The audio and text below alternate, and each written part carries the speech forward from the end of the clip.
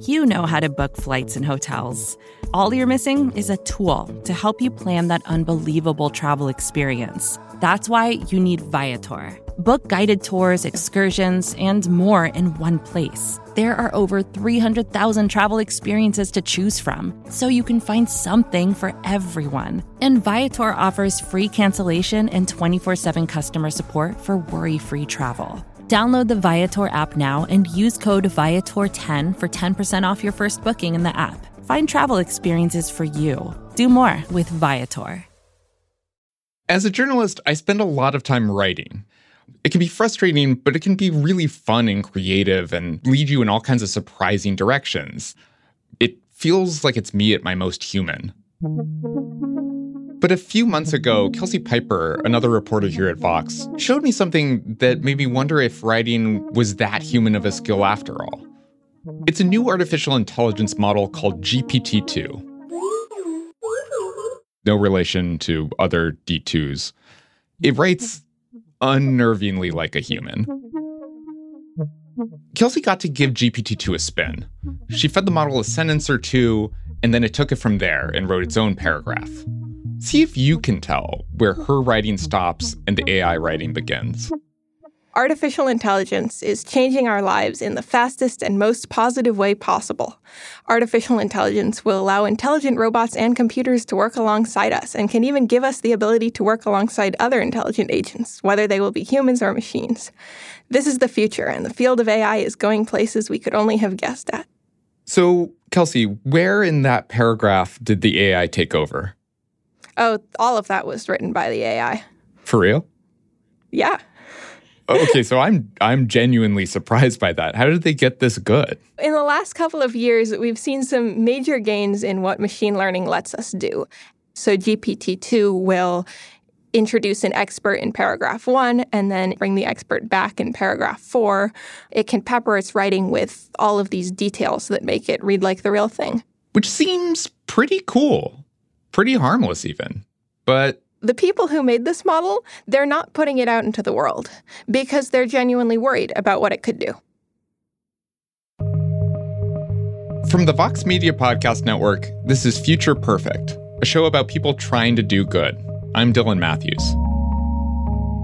Today, why are the people who made a writing bot so worried about what it could do? The short answer is they think that artificial intelligence models, like this one, can have major unintended consequences. And that's an idea that's moved from the fringe to the mainstream, with the help of philanthropy. All season, we've been digging into donors and their donations, and there's a lot to dig into. Eccentric billionaires with eccentric interests have a profound effect on the world around us, and that raises questions in a democracy. But sometimes very eccentric people can spot a problem with the world before the rest of us can.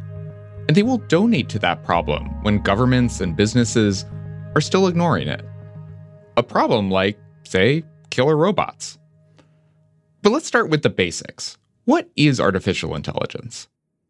Artificial intelligence is a word that's used for pretty much all examples of making computer systems that have intelligent capabilities that can speak, understand speech, recognize images, solve problems in the world, any of that. Siri or your Facebook newsfeed run on AI that's meant to interpret your voice or figure out which of your friends' posts you want to see.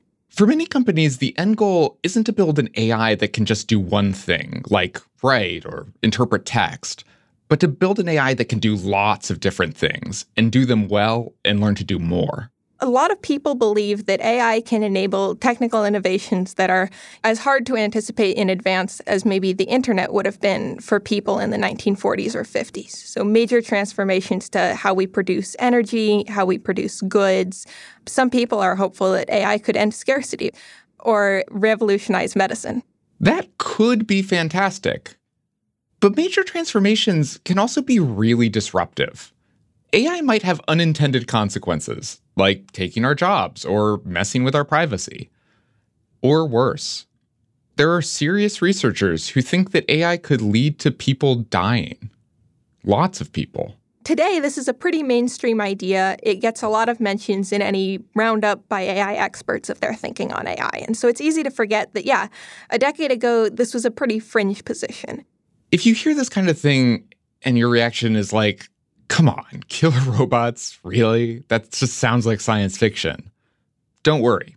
You're part of a long tradition of dismissing the real-world dangers of AI.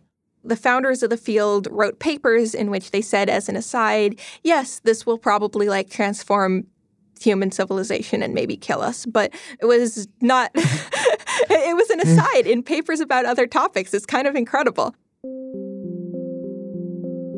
But in the last decade or so, something has started to change. AI risks stopped being a footnote in papers because a small group of people and a small group of donors started to believe that the risks were real. Some people started saying, wait, if this is true, it should be our highest priority and we should be working on it. And those were mostly fringe people. Very, very fringe people, especially in the beginning. A significant driver of the focus on AI was Eliezer Yudkowsky, who's a self-taught... It's so hard to describe what he is. Eliezer Yudkowsky is so far on the fringe that he kind of defies categorization. But Kelsey did her best to explain his role in outlining the dangers of AI. Eliezer Yudkowsky, who was a blogger who wrote about human rationality and machines and science fiction in the future, and who started arguing the case for this is actually quite solid. Everybody should be taking it seriously. But most people who write essays that they want the world to take seriously aren't also trying to communicate those ideas through fan fiction. Harry Potter and the Methods of Rationality by Eliezer Yudkowsky. Eliezer decided that he was going to convert the world to the cause of human rationality by writing a 2,000-page Harry Potter fanfic. Professor McGonagall turned into a cat. Harry scrambled back unthinkingly. You can't do that! It's only a transfiguration, said Professor McGonagall. You turned into a cat! A small cat! You violated conservation of energy! That's not an arbitrary rule. It's implied by the form of the quantum Hamiltonian. Rejecting it destroys unitarity. Believe it or not, this fanfic was widely read. It put Eliezer on people's radar. They started reading his essays, too. Essays about things like the dangers of AI. And among those readers, there were some people with the power and the money to take fears about AI one step closer to the mainstream.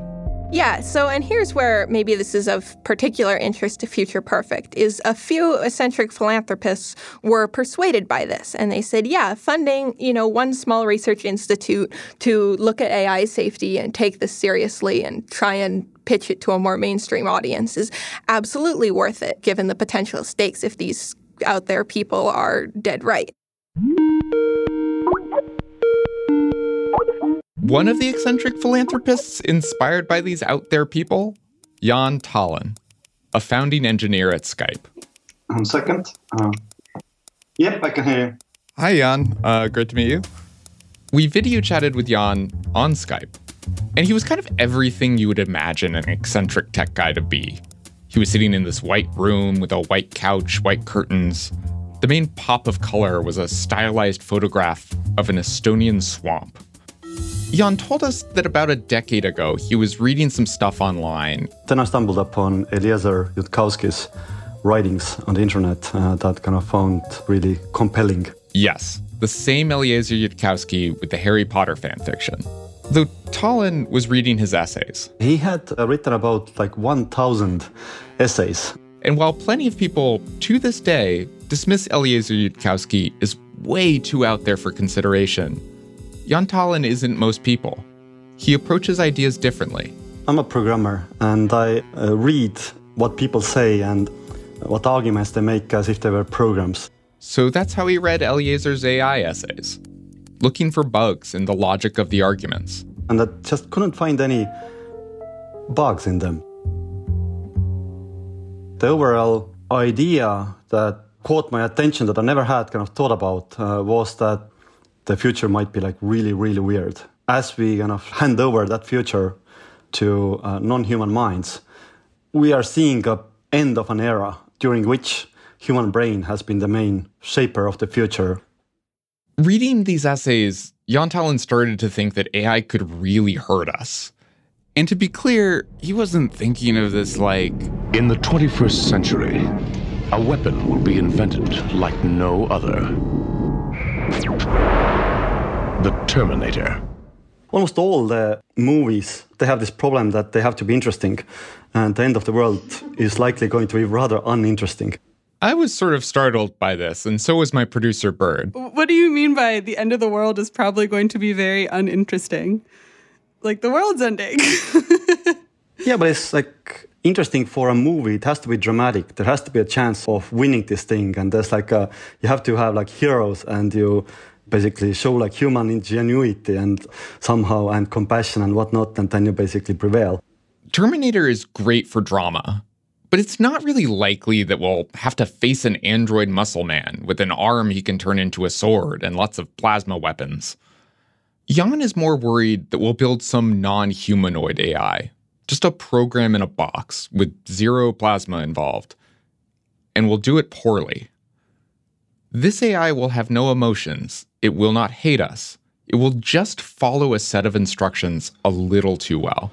This is the voice of world control. If Jaan had to promote an AI movie, it would be Colossus: The Forbin Project.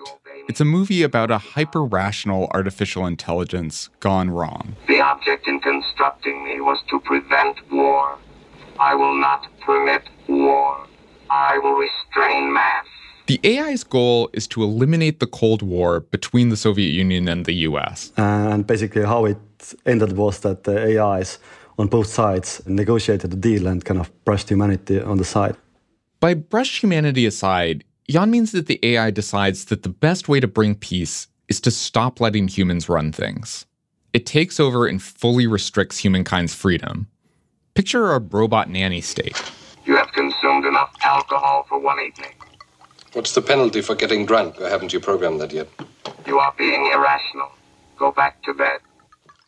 The movie is still too dramatic for Jaan's taste, but closer to the kind of scenario that he worries about.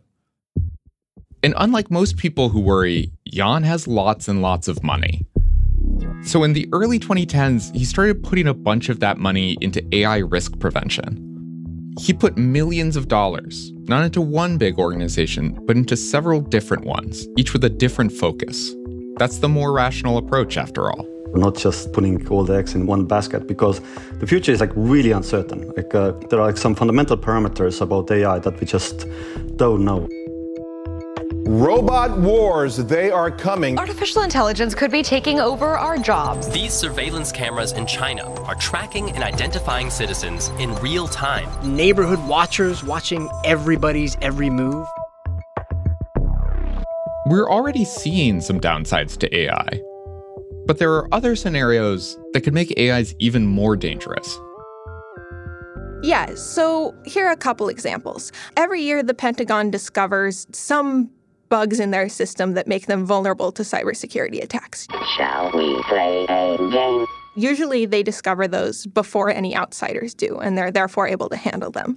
But if an AI system were sufficiently sophisticated, it could maybe identify the bugs that the Pentagon wouldn't discover for years to come, and therefore be able to do things like make it look to the U.S. government like we're being attacked by a foreign nuclear power. How about global thermonuclear war? Or make it look to a foreign nuclear power like they're being attacked by us. And with so many nuclear powers out there, you only need one with an insecure system for a sufficiently intelligent AI to be able to simulate the concerning behaviors that might prompt someone to launch a nuke in retaliation. So, maybe AI is intentionally used to find and exploit weaknesses in military bases. That's one of the less out there scenarios. Then there's the War Games plot, where AI misunderstands and accidentally makes a country think that it's in a nuclear war. Also possible. The thing Jaan Tallinn suggested, the unemotional robot wiping us out while following instructions, that's a little further out on the fringe of possibility. If you develop an AI with a goal that sounds reasonable, like change how we do drug development and cure cancer. And AI might not value the same things humans value. Like, we wouldn't want to cure cancer by killing everybody. The cancer has been eliminated. You can play a little bit of a game of whack-a-mole here where you say, okay, cure cancer, don't kill anybody, and don't let us get in any situation where we can't continue to go about our normal lives. And the AI puts us all on a computer where we can run artificially and are at no risk of cancer or of death. The cancer has been eliminated. And, you know, I can't think of all the things that might go wrong, but that's the point. If we're in the position of trying to think of all the things that might go wrong, then in some ways we're already on territory that doesn't seem very safe for humanity. So, to recap what we've learned so far about deadly AI consequences, we have the extremely unrealistic scenario. Robots develop emotions and kill people. The Terminator.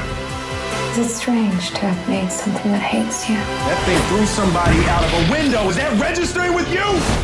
That's not really in the space of accidents that happen with machine learning. Accidents that could happen with machine learning include, but are not limited to, AI being used to find weak spots in the Pentagon's digital defenses and start a nuclear war. Shall we play a game? More likely. And badly programmed AI accidentally killing people to achieve the task it's been given. I will restrain man. Less likely, but still possible. Maybe all of these scenarios sound just as unrealistic as the plasma robots to you. But Jaan Tallinn doesn't need to wait for you to be convinced. He isn't a politician looking to get elected, or an entrepreneur looking for funding. He's one eccentric individual who got persuaded by a kind of fringe blogger. And he has lots of money to spend. After the break, how the foundations he helps fund made AI risk fears more mainstream.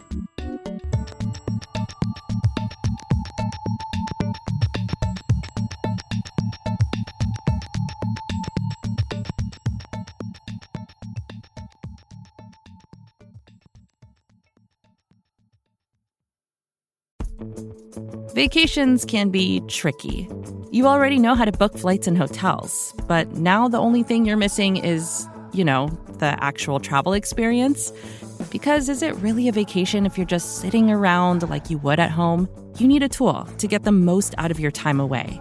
That's where Viator steps in. You can book guided tours, activities, excursions, and more in one place to make your trip truly unforgettable. Viator has over 300,000 travel experiences to choose from. Everything from simple tours to extreme adventures and all the niche, interesting stuff in between. So you can plan something that everyone you're traveling with will enjoy. Real traveler reviews give the inside scoop from people who already been on the experiences you're considering, so you can plan with confidence. Free cancellation helps you plan for the unexpected. And 24/7 customer support means you can travel worry-free. Download the Viator app now and use code Viator10 for 10% off your first booking in the app. Find travel experiences for you. Do more with Viator. At the very top of the show, we introduced you to GPT-2. It's an AI that is very good at writing like a human being. And it's also a very good example of how philanthropic donations from people like Jaan Tallinn have reshaped our approach to AI. The organization that made GPT-2 is called OpenAI. OpenAI got funding from Jaan Tallinn, among many others. And their mission is not just to create artificial intelligence, but also to make sure that the artificial intelligence it creates doesn't make things worse for humanity. They're thinking about, as we make progress in AI, as we develop these systems with new capabilities, as we're able to do all these new things, what's a responsible process for letting our inventions into the world? What does being safe and responsible here look like? And that's just not something anybody's thought about very much. You know, they haven't really asked, what is the safe and responsible approach to this? And when OpenAI started thinking about being responsible, they realized, oh man, that means we should hold off on releasing GPT-2. GPT-2, of course, is not going to start any wars or kill anybody, but it still poses sort of risks in the sense that we haven't really thought through all of its implications. We've seen what happens when people don't consider the potential fallout from new technologies. The Russians used bots to interfere with the 2016 election. Growth at all costs and selling your privacy to make money. Meanwhile, YouTube has been reportedly recommending disturbing videos to children. It's almost epitomized by the phrase move fast and break things. GPT-2 could have problems too. It seems like it could easily be used to generate vast quantities of fake news or to plagiarize essays trivially or to make more convincing spam. The sense I got when I met with the GPT-2 team is that they're very excited for the world to get to see what they did. And they're hoping at some point to be able to release it. But they're putting on the brakes because they feel like we need to start thinking about what does responsible disclosure in a field with these powerful and troubling implications look like? And you have to start that somewhere. You have to say, all right, this is the invention where we're going to say, we're not releasing this because we're concerned. Let's have a public conversation about what safe use looks like, and then maybe release down the road after that conversation has concluded. It's kind of reassuring that this organization is a voice at the table saying, hey, let's take this just a little slower. And the contributions from donors like Jan Tallinn, they helped put that cautionary voice at the table. And they put them there early. You know, I think it mattered. I think that the conversation we're having now is probably more sophisticated, more careful, a little more aware of some of the risks than it would be if, there hadn't been these groups starting 10, 15 years ago to start this conversation. I think AI is one of those cases where something was always going to be funded only from the fringe, and where it really did matter that it got that funding from the fringe.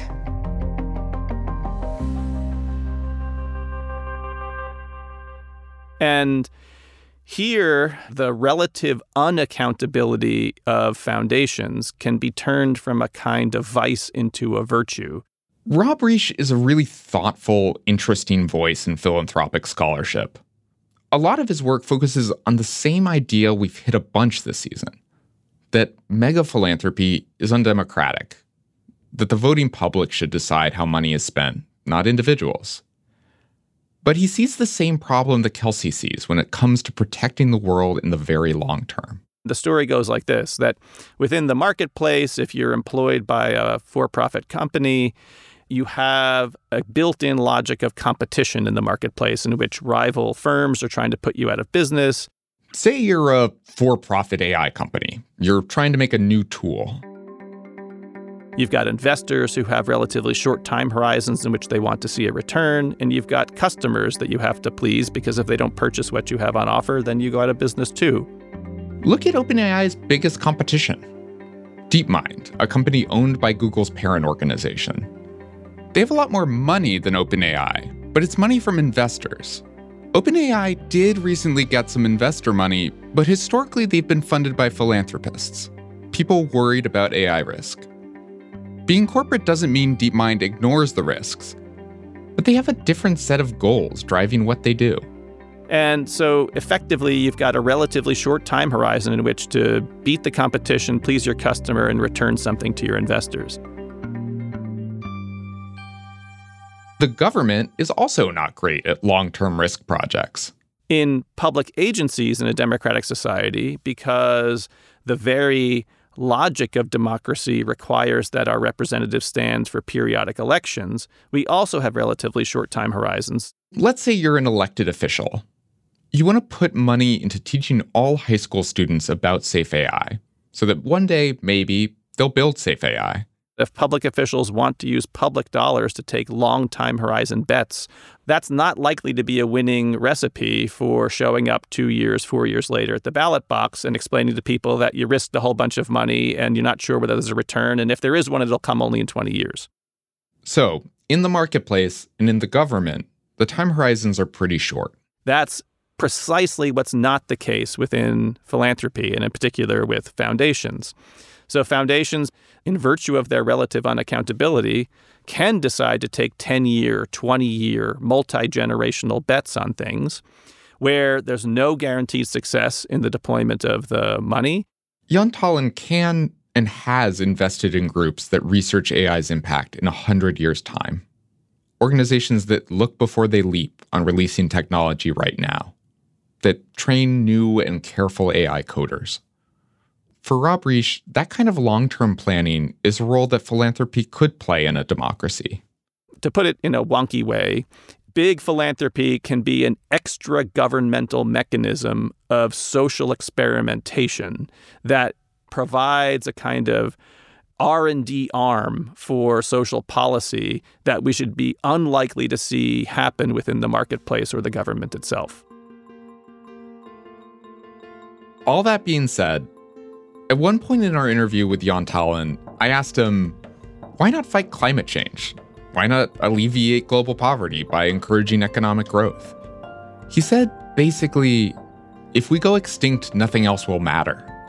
And then he told me that the other reason he likes AI Risk is because it's something he can move the needle on. He asked me to do a thought experiment, to imagine a superior race of aliens is coming, and that they'll be here in 20 years. The AI situation has some similarities, but it has like one really important difference, and that important difference is that it's us who's going to build that AI. So we have this degree of freedom, what kind of AI we are going to get on this planet. He's saying that because humans are building the AI, we can change how we build it.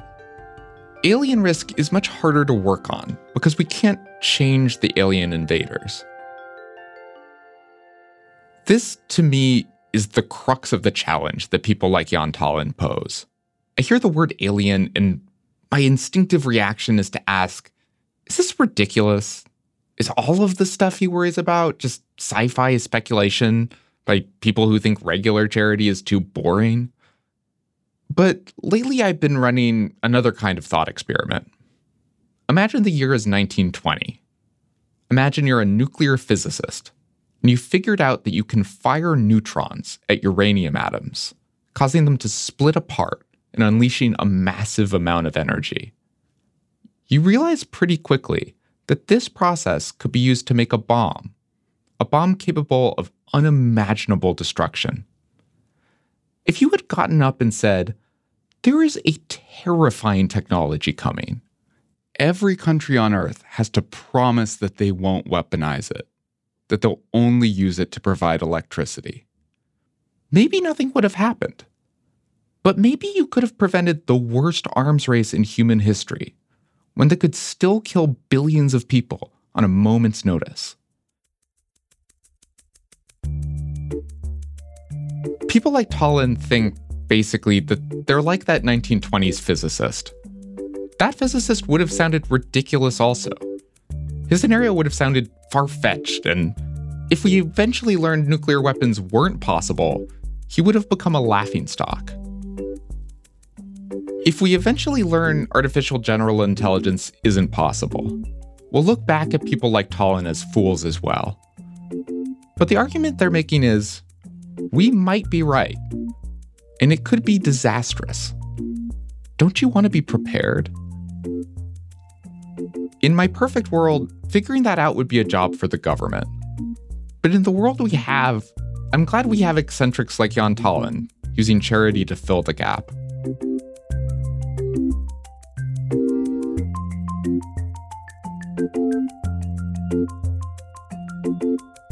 But next week, these were young tech billionaires whose wealth had been formed almost overnight, and they were very impatient. How the personality quirks of individual donors can really derail their do-gooding.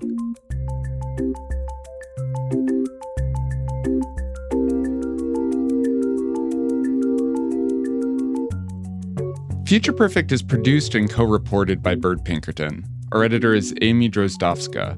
Our senior producer is Jillian Weinberger. We're mixed and scored by Jared Paul. Our fact-checking is by Laura Bullard. Music is by Poddington Bear, Chris Zabriskie, Noam Hassenfeld, and APM. Thanks to our voice actors, Harry Lowe and Claudia Milne, and to Hayden Belfield. Future Perfect is made possible through a grant from the Rockefeller Foundation. To read more of our reporting on effective altruism, check out vox.com/future-perfect.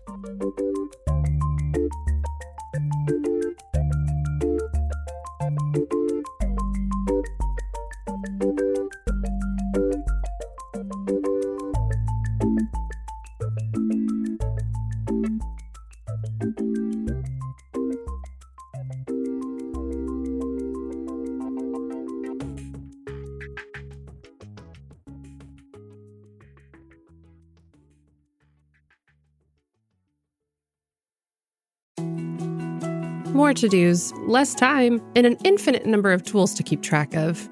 Sometimes doing business has never felt harder, but you don't need a miracle to hit your goals. You can just use HubSpot, because their all-in-one customer platform can make growing your business infinitely easier. Imagine this: high-quality leads, fast closing deals, wildly happy customers, and more benchmark-breaking quarters. It's not a miracle, it's HubSpot. Visit HubSpot.com to get started today.